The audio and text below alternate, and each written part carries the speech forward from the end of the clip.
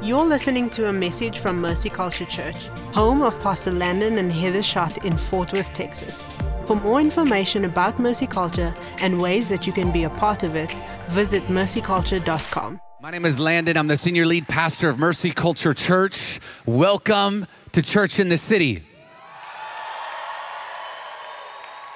The vision of our church is to take people from corporate encounters with God to daily personal encounters with God. And here's what that means is we're not just about an amazing church service, but we want you to encounter the presence of God like we've been doing all weekend long, every single day. Because when you're in the presence of God, it's so easy to hear Him. When you begin to hear God and obey God, everything in your life begins to change. So at Mercy Culture, we are passionate about God encounters, and we want to help you encounter God every day. So we do this through our discipleship. That's our membership. It's called Connect.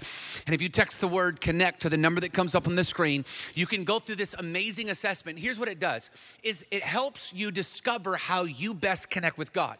See, we've done a disservice in the body of Christ where we've tried to make everyone connect with God the same. And the truth is that everyone connects with God differently. And so people get stuck and they never break through because they're trying to do it like someone else. But when you discover how you best connect with God, it is a game changer to your spiritual growth and your spiritual maturity. And so we want to help you find out how you best connect with God so that you can encounter the presence of God every single day. Amen. I want to encourage everybody to sign up for Justice Run. This is a family-friendly event, 5K, 10K. I'm running the half marathon this year because the full marathon just it was incredible. I'll do that probably one time in my life. I did it though. As a tornado was coming in the city, I finished. But there's something for the entire family. We have the Axel Music Festival. This is an event truly that the city will feel us. All proceeds go towards the justice reform to build the justice residences. This is an amazing cause to get behind. And so I'll encourage everyone, if you have not yet done so, make sure you sign up for the Justice Run. If you want my notes this morning, you can text notes to the number that comes up on the screen, and what's in front of me will be sent to you. How many ready for the word today? Pretty wild that 3 years ago we were in a coffee shop on the south side, and this morning we're in the convention center. Come on, turn to your neighbor and say, look what the Lord has done. Come on, turn to someone else, say, I told you so. If you have your Bibles, turn with me to 2 Kings chapter 5. 2 Kings chapter 5. Beginning in verse 1. Says the king of Aram had a great admiration for Naaman, the commander of his army, because through him the Lord had given Aram great victories. But Naaman was a mighty warrior. He suffered with leprosy. At the time, the Aramean raiders had invaded the land of Israel. Among their captives was a young girl who had been given to Naaman's wife as a mate. One day, the girl said to her mistress, I wish my master would go see the prophet in Samaria, speaking of Elisha. He would heal him of leprosy. So Naaman went to the king and told him what the young girl had said. Verse 5, go visit the prophet, the king of Aram told him. I will send a letter of introduction for you to take to the king of Israel. So Naaman started out carrying the gifts, 750 pounds of silver, 100 pounds of gold, and 10 sets of clothing. Verse 6, the letter of the king of Israel, with this letter I present my servant Naaman. I want you to heal him of leprosy. Verse 7, when the king of Israel read the letter, he tore his clothes and said, am I a God that can give life and take it away? Why is this man asking me to heal someone with leprosy? I can see he's just trying to pick a fight with me. But when Elisha, the man of God, heard the king of Israel had torn his clothes in dismay, he sent a messenger to him and said, why are you so upset?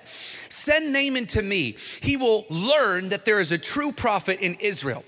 So Naaman went with his horses and chariots and waited at the door of Elisha's house. But Elisha sent a messenger out to him. Go wash yourself in the Jordan 7 times, and your skin will be restored and healed of your leprosy. Verse 11, but Naaman became angry and stalked away. I thought certainly he would come out to meet me. I expected him to wave his hand over the leprosy and call upon the name of the Lord and heal me. Verse 12, aren't the rivers of Damascus, Abana, and Pharpar more better than the rivers of Israel? Why shouldn't I wash in them and be healed? So Naaman turned away in rage. Someone say rage.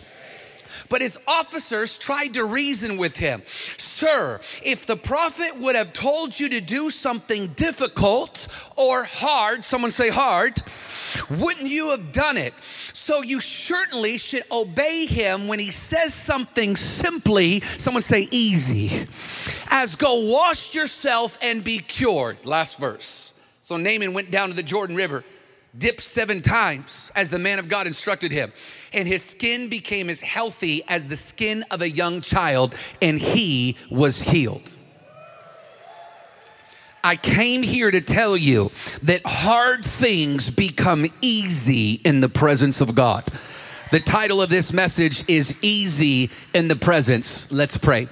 So Lord, we declare, like we have put on stickers all over this convention center, we declare that we do not make room for you, we give you the whole room. Like we sang tonight or this morning, Lord, you are why we came. You told us to come here, so here we are. And we just came to meet you. Not a band, not a minister, not a performer, we came for you. Come on, pray with me, church. So we declare today, Father, I pray right now that you would breathe upon your Logos word. I pray you would become alive. Holy Spirit, I pray that you would speak to us. I pray that you would give us ears to hear, hearts to receive what your mind is saying. Father, I pray right now that your word is true and that every man's a liar. We declare your word is a lamp unto our feet and a light unto our path. Come on, pray with me, church. Now we pray no spirit, but the Holy Spirit is welcome in this place. We say spirit of fear, you have to go. We say spirit of religion, you have to go. I pray every spirit of death and destruction, you have to go. Father, I pray, Holy Spirit, you are welcome in this place. We say, Father, have your way today. Father, I thank you that nobody came to hear me. We all came to hear you. So we say, speak, Lord. Your servant's listening. And all God's people said amen and amen. Come on, you give God a better hand than that.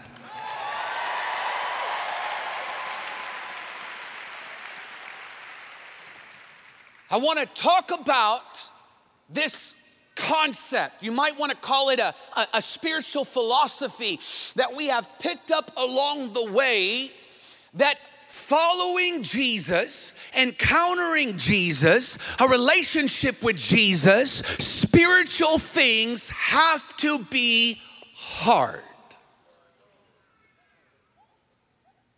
It's a philosophy that we've partnered with. And I grew up in a Christian home. I grew up in a pastor's home, and I grew up thinking that ministry was the hardest job on the planet. Do you know why I thought that ministry was the hardest job on the planet? Because that's what everybody told me. And maybe they have told you, man, being a Christian is so hard. Oh man, hearing God is so hard. Man, following Jesus is so hard. Man, it's so difficult to do. In fact, we've sang songs about it like nobody told me the road would be easy. And we say all of things, and we believe these concepts and these lies that an encounter with Jesus has to be hard. Pastor Les Cody Pastor Les and Pastor Nikki pastor our Waco campus. And when they were doing, come on, give me a hand if you love them. And when they were starting out their team nights and building the church, some random person came that evening and said, hey, Pastor Les, can I pray for you? And he said, sure. He's just being nice and kind. And she started praying. Lord, I pray you make it so hard that they know it's you. And he stopped and he grabbed her hands. And he said, no, ma'am. Don't let somebody prophesy over you. Don't let somebody convince you. Don't let someone speak that over you. Don't let someone name your ministry, name your family, name your church. Why? This is something that has gotten into the culture of who we are. Oh, marriage is so hard. Oh, it's so hard. Oh, the honeymoon's gonna be over. Oh, everybody, anyone just recently married or engaged right now? Everyone's, oh, marriage, oh. Oh, it's so much easier just to be in the club on Friday night. It's so much easier. And then you get married and then you have kids. Oh, once you have kids, you'll never sleep again. Oh, it's so hard. Oh, it's this. Oh, it's that. And it's this concept that's been driven into you. Oh, college is hard. Oh, your ministry's hard. And then we wear it like some dumb badge of honor. Oh, it's my burden. Oh, I'm in ministry. I'm around pastors a lot, unfortunately. And when I'm around, oh, it's so hard. Oh, it's so difficult. Oh, we're just attacked so much. But don't point fingers at pastors. You do it just as much. Some of you are the person that no one wants to ask how they're doing because you will trap them in the foyer for 45 minutes and just spiritually vomit all over them. I'm just really going through a desert season. Do you know there's no biblical reference for a desert season? No. You partnered with the lie. No, you got a Facebook theologian right now. Oh, they went through the desert, right? 14-day journey. Took them 40 years. Not because it was a desert season, because they chose to partner with the lie that it had to be hard. Well, Pastor did. Whoa, hold on, because I took a class online, and Jesus was in the desert, correct, for 40 days. What season have you been through the last 40 days? That's not a season. That was an opportunity for promotion. He did what the Israelites couldn't do in 40 years, in 40 days. See, he said, I'm gonna conquer what Adam couldn't conquer. I'm gonna do what you couldn't do. There's this concept, a spiritual philosophy. I believe it's a demonic lie. And then we steward it. Man, I wish we would steward prophetic words as much as we do demonic lies. That this has to be hard. Do you know why we know it's a lie? Because God set it up originally to be easy. Let me show you in God's word, Genesis chapter 3. Genesis chapter 3 beginning, oh, it's not Genesis 3. Where am I at? Verse 1. Genesis chapter 1, verse 28. There we go, here we are. And God blessed them and said to them, be fruitful and multiply, fill the earth and subdue it, and have dominion. Someone say dominion. Over the fish in the sea, over the birds in the heavens, and every living thing that moves on the earth. Look at verse 31 though. It says, and God saw everything he made, and behold, it was very good. Y'all, everything was easy in the garden. God made it. He blessed it. Watch this. They lived with the animals. The land produced. Watch, they talked and walked with God in the garden so easy. They lived, watch this, in the presence of God.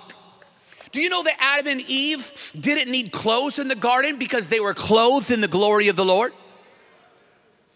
Watch, they didn't have to provide clothes for themselves. They didn't have to provide food for themselves. They didn't have to provide relationship for themselves. Everything that they needed was in the garden, and it was easy. Someone say easy. Everything was easy, watch, until they left the presence of God. You need to hear this today. Everything was easy until they left the presence of God. So why do things get hard? I'm gonna give you 3 reasons why things become hard. Number 1, bad choices make life hard. Heather and I went on a family vacation with our kids. We made a decision, hey, let's have all the kids sleep in our bed with us. Let's have a good old fun family sleepover. And we're watching a movie, and Heather can't watch a movie without 4 bags of popcorn. And she's double fisting just left and right, bag over bag. Crumbs are everywhere. Everywhere I poke, I'm getting poked by a corn that fell down her mouth to her garments. It's like the Dua Herman, like the anointing. It just falls all over around. And then it's finally time to go to bed, and it's fun and it's cute, and all the kids are in their cutest pajamas. It's so cute when they're in their little pajamas with their buckies and all that. And so we're here. That's what we call bottoms in our family, buckies. And so we're having this great time. So, okay, it's time to go to bed. We say goodnight, and we love each other and pray for each other. And then it's my favorite time where we go to sleep. I have an anointing for sleeping. I have traveled the world. I can sleep on any plane. I can go to bed anytime. My favorite thing to do is nap. You are never more like Jesus than when you're napping. So we're trying to go to bed, and so we put the boys on the floor, and my 11-year-old daughter Peyton is about as stubborn as her mom, and so she's demanding that she sleeps in the bed with us, and so finally I give and I relent, and so we start falling asleep, and she's got the anointing that I have, and she sleeps really fast, and so she's asleep. And we all go to bed, just all 3 of us in that bed, just sleeping, nice and vertical, just sleeping. And then all of a sudden, around 2 a.m, like an American Ninja Warrior, my daughter just starts moving horizontally in the bed, stealing covers, kicking me, elbowing me. I can't go, I can't move. There's nowhere I can turn. I feel like I'm in the valley of the shadow of death. I'm being tormented. It's like what Paul said, there was thorns in his side. There was a little 11-year-old foot in my side. And I put up with it for about an hour, and finally I put her on the floor. And that was great for about another hour until she starts talking in her sleep. And about 4 a.m, my 11-year-old girl starts out loud counting down from 10, 9, 8, 7. I pop up out of bed at 6, 5, 4, 3. I'm shaking Heather. What happens at 1?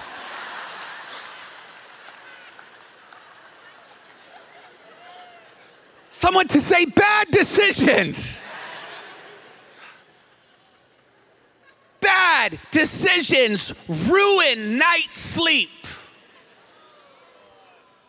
Bad decisions cost you peace. Bad decisions cost you joy. So many people, oh, the enemy's attacking me. No. You're so spiritually immature, he doesn't have to.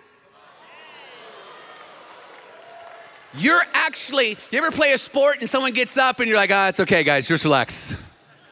Some of you, that's how the enemy treats you. Yeah, it's okay. They're just gonna make the bad choice on their own. You know how many people tell me on my Tuesday Q&A, Pastor, what do I do when my husband is just not the spiritual leader? Like, you didn't have a problem when you were dating and he was the physical leader.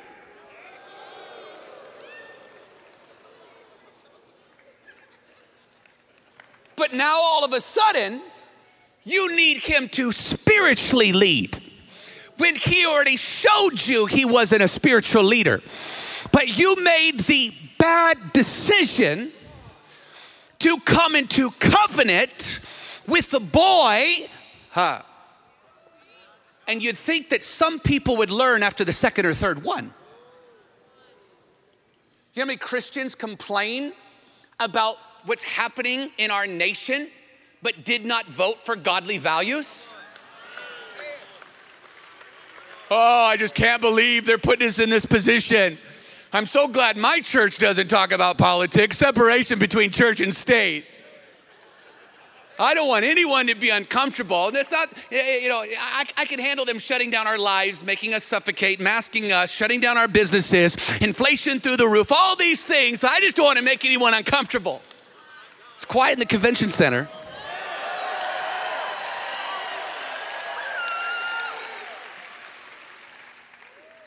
I just believe the Lord's gonna just work everything. Romans 13 says it's the job of the governments to do good. So if they stop doing good, do they become the authority that God placed? I don't see one Bible verse that any man of God submitted to a tyrannical, anti-biblical law.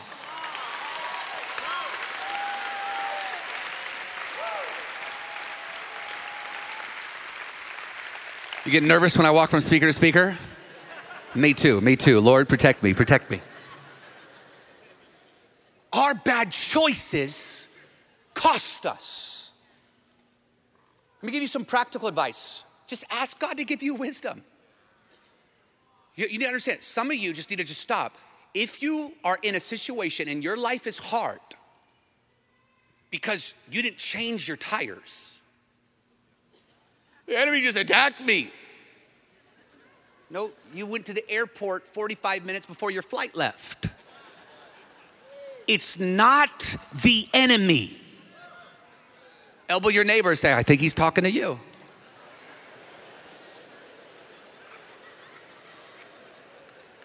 Listen, do you know that you can just begin to ask God for wisdom and he'll be giving it to you?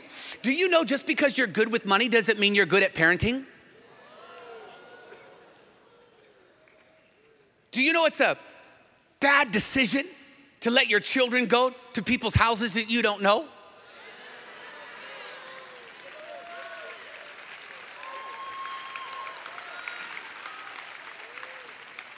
We're at my daughter's volleyball game and they were dominating, playing great. And my son ran by me, my 8-year-old son, and he ran by me and I said, hey, slow down. And he looked at me like, ha, we're in front of people. It's like,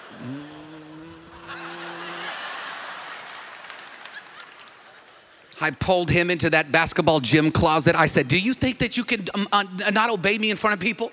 Do you think that's your scapegoat? I said, do you think that will fly? He's like, no. I said, no what? No, sir. Can I just have people that aren't white just partner with me for a second?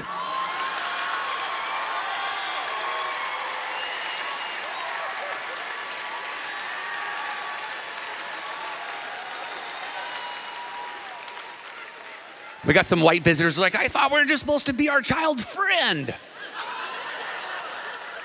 No, you're supposed to raise them in the way they should go so they won't depart from it. Someone say bad choices. But what makes life harder than bad choices is sin. Now, sin is one of those wonderful things that we don't talk about much in church, and that's why the church has lost authority and power and influence in the world. And so the church goal has been to get people to come. Do you know Mercy Culture's goal has never been to get people to come? Do you know we didn't even rent the convention center for you? No, sometimes we get it twisted because we present everything with excellence or to the best of our ability, and we want to create an atmosphere that is fun to come into, but it's not for you. All of this is for him. The motivation is to get what he wants. The Lord said he wanted the convention center. So we did what he said. But we don't talk about sin because we have a lukewarm, spit you out of your mouth, weak church in America. And the reason why you're seeing happen in America in the natural is because the church has lost authority. You don't talk about sin anymore. Majority of people believe that if they're just good, they go to heaven. In fact, scripture teaches us the opposite, that we can't be good enough to go to heaven. So when I say sin, what am I talking about? Sin in the Greek is the word amartia, which means a sinful thing or missing the mark. This is what it fundamentally means. That what you are aiming for is the wrong target. Sin is a violation of God's standards, willfully doing what is wrong, actions that violate the law or the moral standards of God. I'll get to that in a second. It's depravity, it's iniquity, it's transgressions, trespasses, worldliness. I love this definition. Purposeful disobedience. Actions that are contrary to God's will. See, there's a difference between sins that are actions and that a lifestyle that embraces sin. Scripture says all have sinned and fallen short of the glory of God, every single one of us. But there's a difference between you make a mistake, you repent to the Lord, and then you engage in repentance of turning and going a different direction. And someone that sets their heart to do what is contrary to God's word. Genesis chapter 3, this is what happened with Adam and Eve. Their sin made their lives harder. Watch this, verse 18 of Genesis 3. Thorns and thistles shall bring forth for you. You shall eat the plants of the field, but the sweat of your face you shall eat bread till you return to the ground for where you were taken. For you are dust, and dust you shall return. Church, I came here to tell you that sin makes your life harder. And sin makes it harder to get in the presence of God. We've talked so much about an unbiblical grace that we do not understand relationship with Jesus. We want to quote scriptures like Jesus, his love never fails, and nothing will separate us from the love of God. Absolutely 100% true. Nothing will separate you from the love of God, but your sin will separate you from the presence of God. You cannot live in sin and live in intimacy with God at the same time. It's why after you look at pornography, it's hard to get into your word. It's why when you go out and get drunk, it's hard to go into the prayer closet the next day. It's like your sin creates almost like a walking or wading in mud, where it was once easy to get in the presence of God, but because of your sin, it makes it so difficult. The Psalm says it like this. Psalms 42, he lifted me out of the slimy pit, out of the mud or the miry clay, and he set my feet upon a rock and gave me a firm place to stand. Your sin is like the mud that keeps you from running in the perfect will of God. Sin causes you to leave the presence of God. This is so important you understand this. So many people try to make the conversation about, does God love you? And I want to make this crystal clear today. God loves you. He sent his son to die for you. Watch, Jesus proved his love for you. I'm not talking about, does God love you? I'm talking about, do you love him?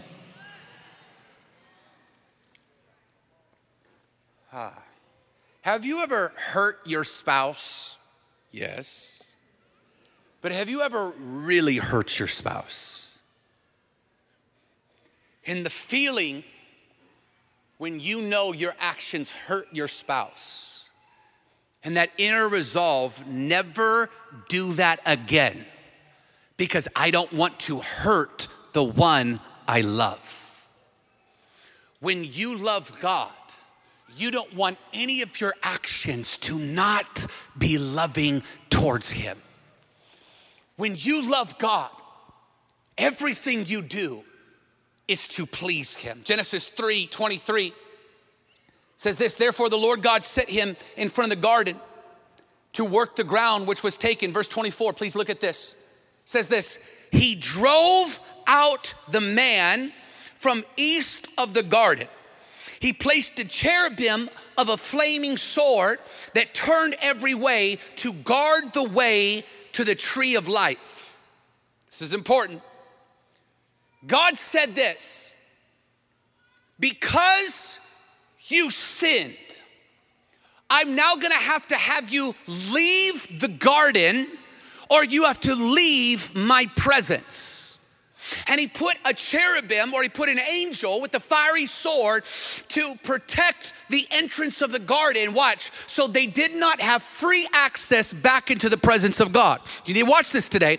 So God created the garden and it was easy. His presence was there. It was so easy to live life in the presence of God. But through bad decisions, through talking with Satan, through entertaining deception, through partnering with sin, they were removed from the presence of God, and now life becomes hard.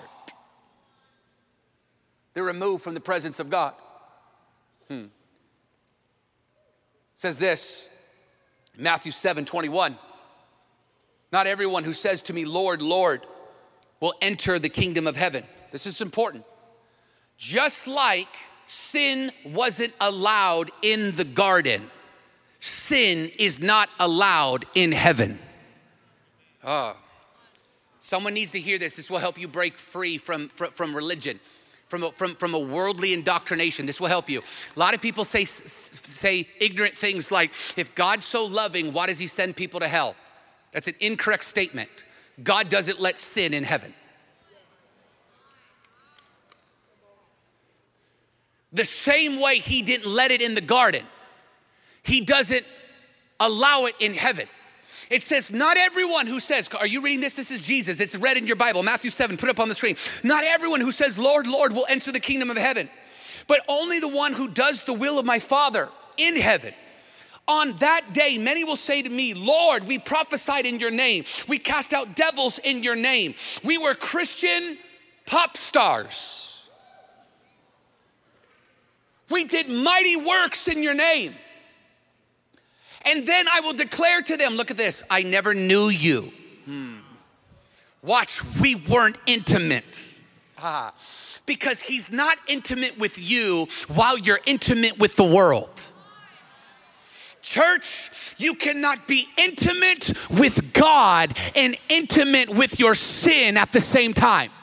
And here's what he goes off and says. He says, now away from me, look at this, you doers of lawlessness. See, Jesus is reflecting the lawlessness, watch, that the law was created to expose. So when we talk about the law, a lot of people just think it's the Old Testament. It was a part of the Old Testament. But what was the law? The law was 613 rules on how to be right with God. They were kind enough in Exodus chapter 20 to sum it up to 10 in the 10 commandments. So there was 10 commandments, but 613 laws that kept people, watch this, in right standing with God.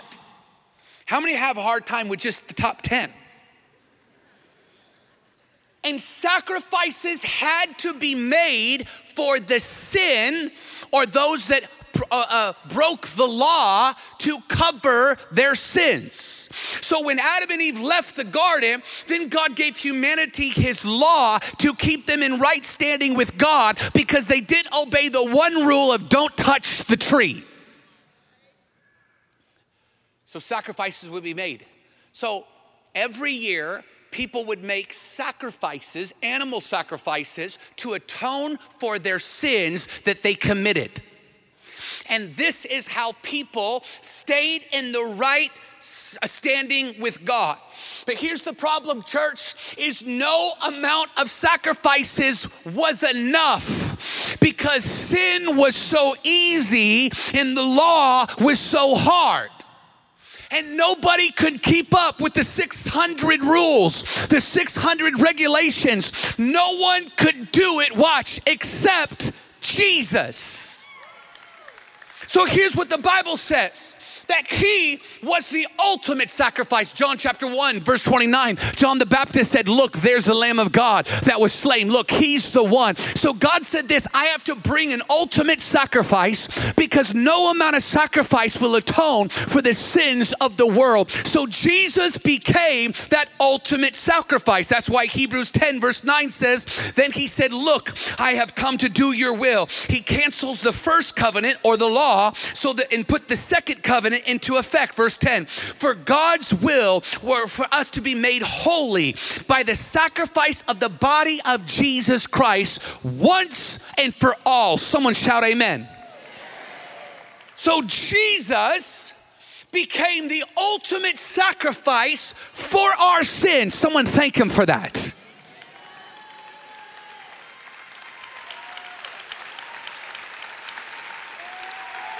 Come on, is anyone here who's fallen short of the glory of God, but he's been so kind and merciful to you? Come on, anyone in the balcony thankful for the blood of Jesus? So watch. Sin made it hard. The law was impossible to fulfill. So Jesus came to not abolish the law, but to fulfill the law. So to recap, our bad choices make life hard. Sin makes life hard. Here's the third one that makes it the hardest. Religion makes it the hardest.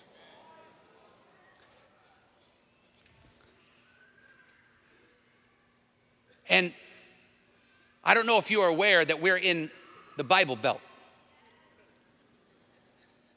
We're potentially the greatest stronghold in this region is this spirit of religion.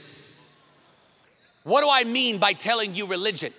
I mean religion, watch, makes it hard to get to God. So where Jesus, watch, made it easy to get to God, religion makes it hard. What is religion? Religion is when you're never good enough. Religion is when you have to do more good works to outdo your bad works. Religion, watch, is when you're not baptized right. Oh, were you baptized in the name of the Father, Son, Holy Spirit? Was a towel around your waist? Was it a white towel? Was it made of wool? Was it lamb's wool? Because if it wasn't lamb's wool, then you're going to hell. Well, how did you get saved? Did you say the Lord's Prayer? Or did you say the sinner's prayer or the Lord's Prayer? Which one was it? How did you pray? Did you repeat after them? Did you mean it in your heart? Did you say it out loud? Could you confess with your mouth? Did you come to the front or did you come to the back? Did you stay at your seat or did you come forward? Because if you didn't come forward, religion makes it hard. I'm trying to do these works. I'm trying to do it right. I'm trying to make it right. I have so many people that are arguing about how you were baptized. Well, you didn't do it right. I don't know. How was the thief on the cross baptized?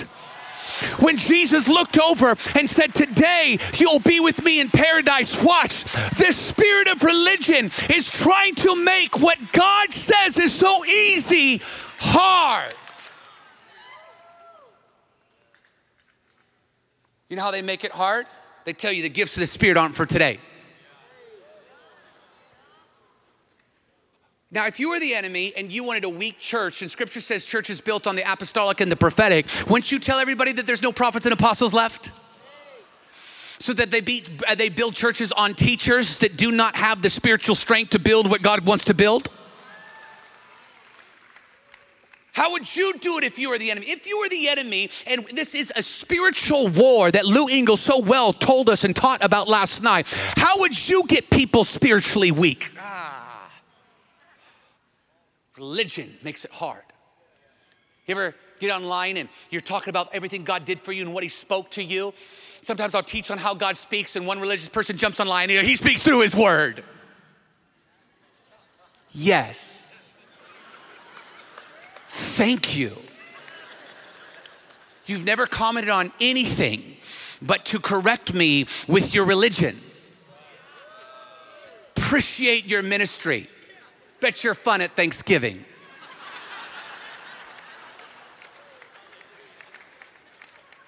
You're just trying to tell people what God did. They're like, oh, that's not God. Oh, that's emotionalism. Oh, you just made that up. How do you know it's God? How do you know you're speaking in tongues? Did you sound like someone else? Well, if you sound like someone else, maybe you copied them. All of these things, come on, it happens to everyone. Why?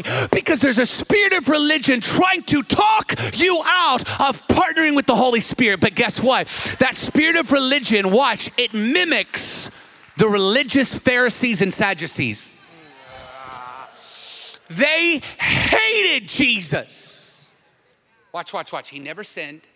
All he did was heal people, love people, feed people. That's all he did. Watch. But he loved who they ostracized, so they hated him.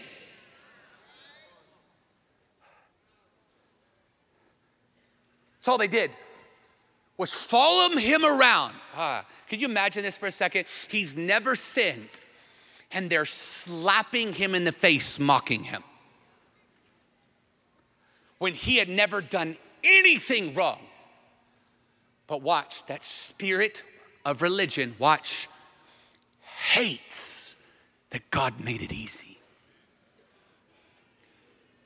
And the purpose of this religion, watch, is to make you partner with a lie that it's so hard, watch, you won't even try. So you don't even try to hear from God because someone said it's too hard. You don't even try to encounter God because you said it's too difficult. We call it quiet time, a punishment, it's time out, where you go and you're in this little spiritual prison for 20 minutes in the morning. We try to make this thing so difficult and so hard. We've tried to make it, the spirit of religion has tried to make it so difficult that you will not even attempt it. Because what would happen if people started getting in the presence of God? I say this every single Sunday morning from this pulpit. I say, when you get in the presence of God, it's so easy to hear him. So don't you think there's a strategy of the enemy to keep you from his presence? Sir, I don't know who you are in that yellow jacket. I think you work here, but I feel the presence of the Lord on your life right now. Father, I pray right now that you would bless this man in Jesus' name. I pray he would encounter you like he never has in his entire life. I don't mean to embarrass you. I just feel the love of God all over you. Someone put your hands together and glorify God. Can I teach for a few more minutes? So watch. Genesis 3:7 says, Adam and Eve's eyes were open. They knew they were naked, so they sewed fig leaves together and made themselves clothes. Just watch this for a second. God clothed them in his glory, but they physically had to make themselves their own clothes. How hard do you think that was? How much easier was it for God just to clothe them in glory? Can I tell you how hard it was? We never thought about this before. It was so difficult for them to do, it didn't work. Right after they made themselves clothes, what did God do?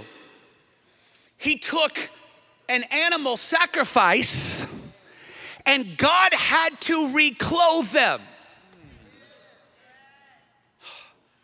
Religion is trying to make you in your ability, trying to clothe what only God can clothe. Watch, and it never works. It never works. Someone needs to get free of this right now. On your best day, you're not good enough. Watch, it's not being good enough. It's not being saved enough. It's not being godly enough. Watch, it's being so in love with Jesus that no matter what, I refuse to leave his presence. If someone loves him, just shout at the convention center, I love you, Lord. They couldn't clothe themselves. Jesus had to do it. Here's what I need to tell you today. Religion doesn't work. It just doesn't work. Church, bad choices make life hard. Sin makes life harder, but religion makes it the hardest. So if life is so hard outside the presence of God, church, why wouldn't we stay in the presence of God?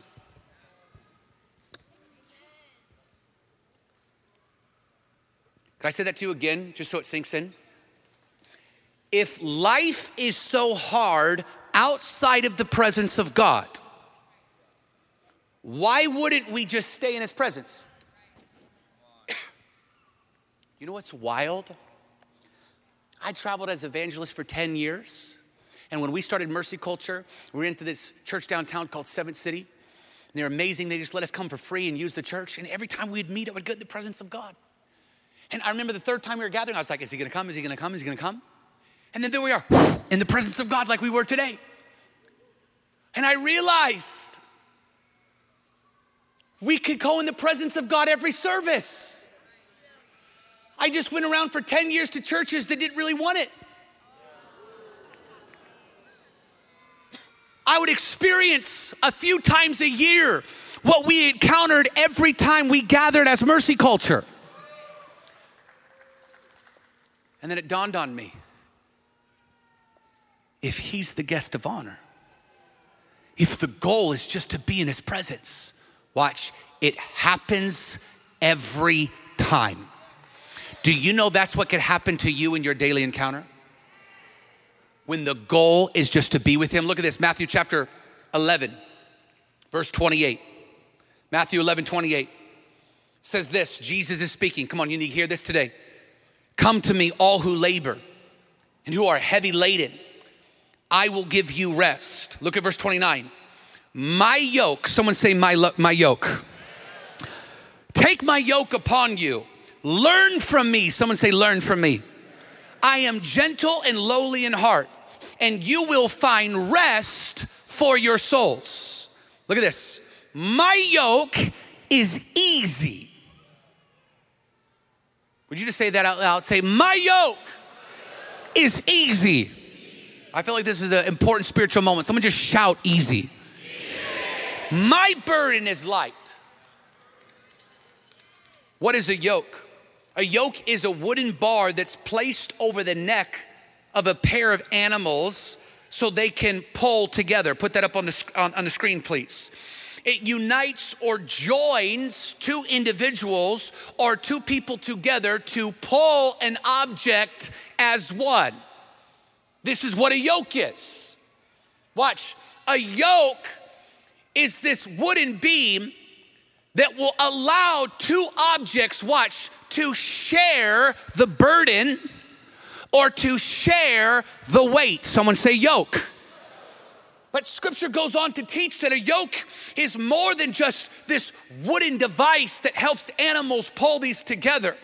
But the Jewish people had this concept that it was comparable to a heavy restraint or cattle or this heavy burden that would be placed on people. Do you know the Bible says that the yoke of sin is heavy?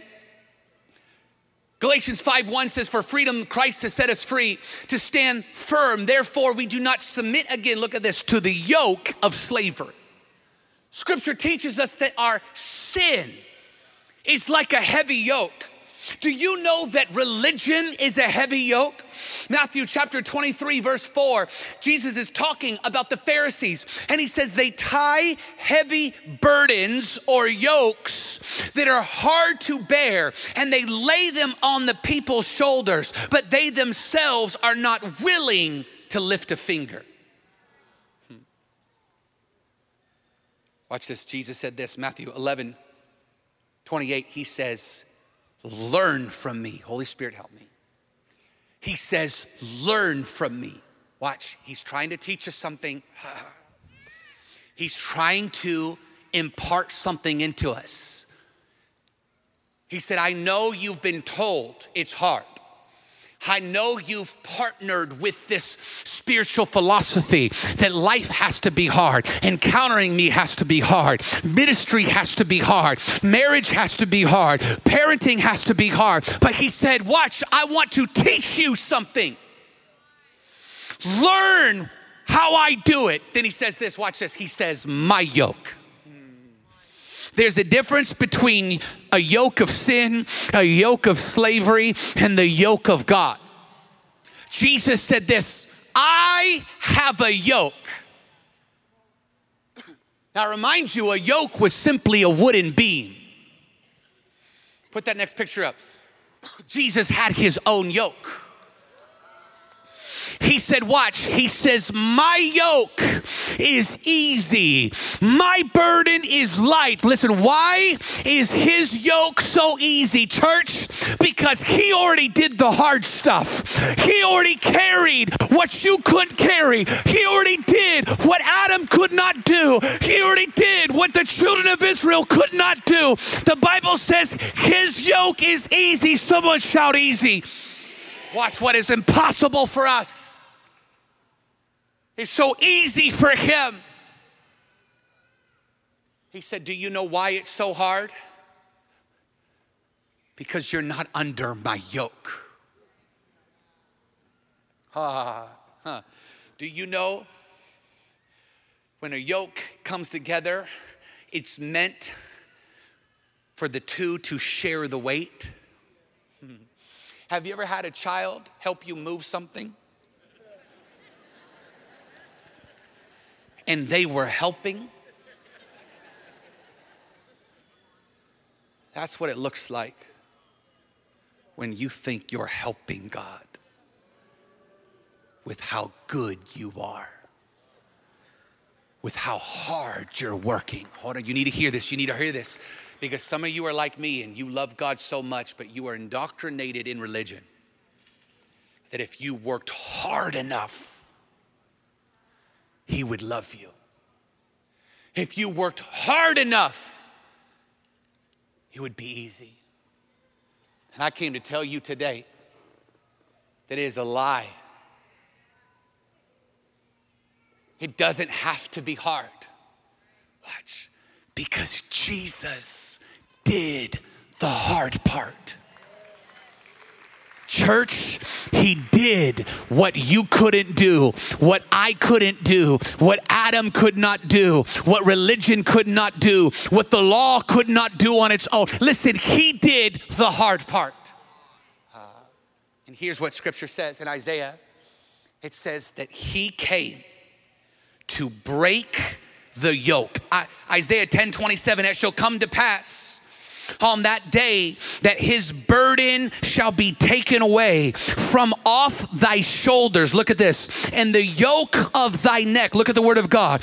It says this, and the yoke shall be destroyed because of the anointing. Watch this. Every single yoke that has been put on your life, whether it's the yoke of sin, the yoke of shame, the yoke of religion, scripture says this, that his anointing breaks the yoke. Here's what I'm telling you today, that you do not have to live under the burdens that you've lived under. You do not have to live under the shame that you've lived under. You don't have to live under the religion that you've lived under, because it says his anointing has already broken it.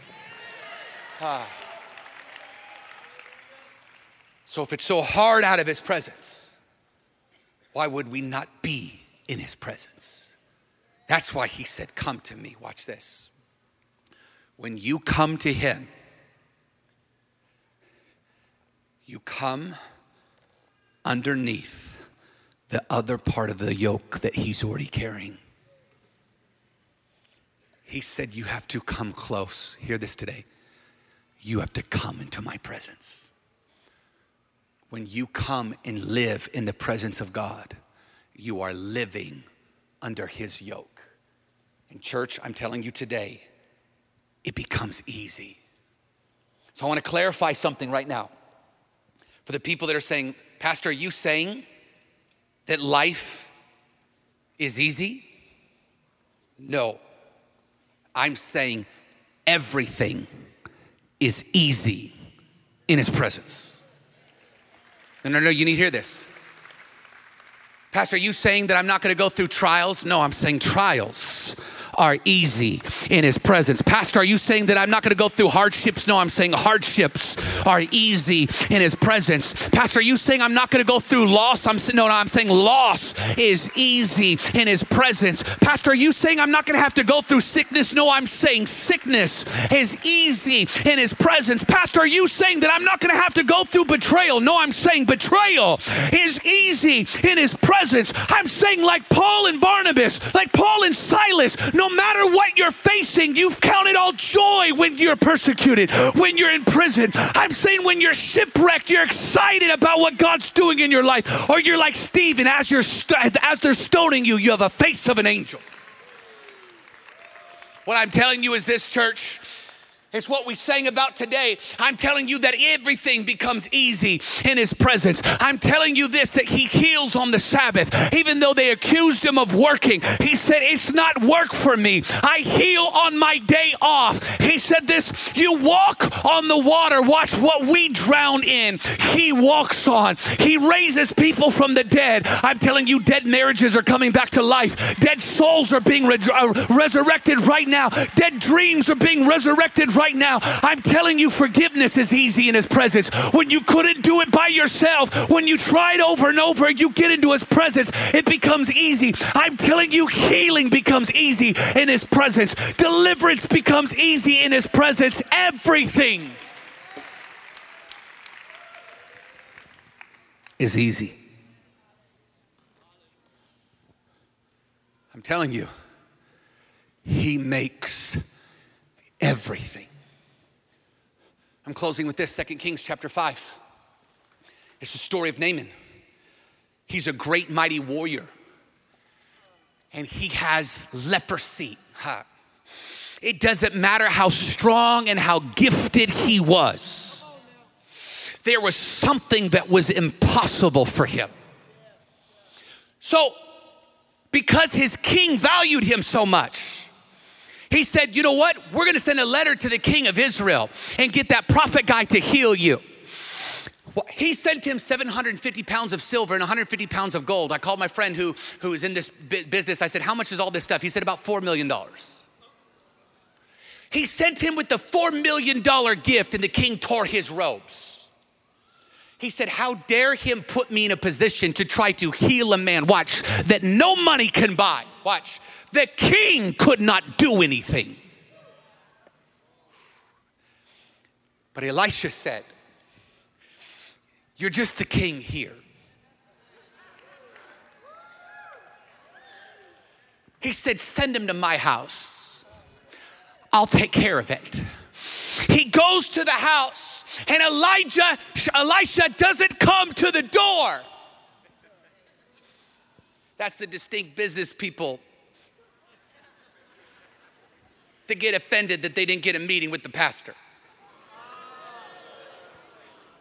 He doesn't come to the door. He sends his servant with the word. Just go dip in the Jordan 7 times. And he is furious. He's so mad, like you left your last church when they told you to tithe. He said, I'm never going back there. I can't believe this. He knew who I am. We gave $4 million to his ministry. And he didn't even come out and say hi. And he's leaving. But apparently, he's a good warrior because he's rational. Watch. And one servant who feels a kick from the Holy Spirit says, sir, would you just wait for a second? If he told you to do something hard, would you have done it? And he said, of course I would have. Because I've partnered with the belief it has to be hard. He said, how much more, since he just told you to do something easy, should you just partner with what is easy? Church, I came here to tell you, Ryan, start playing, that God wants you just to partner today with what is easy.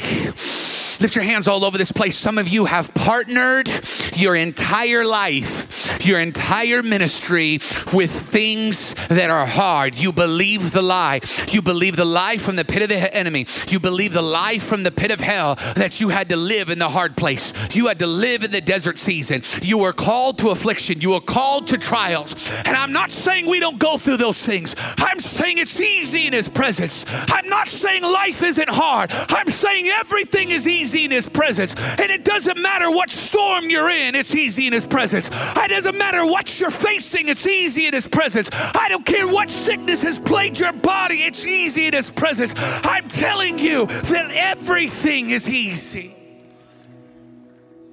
With every head bowed and eye closed.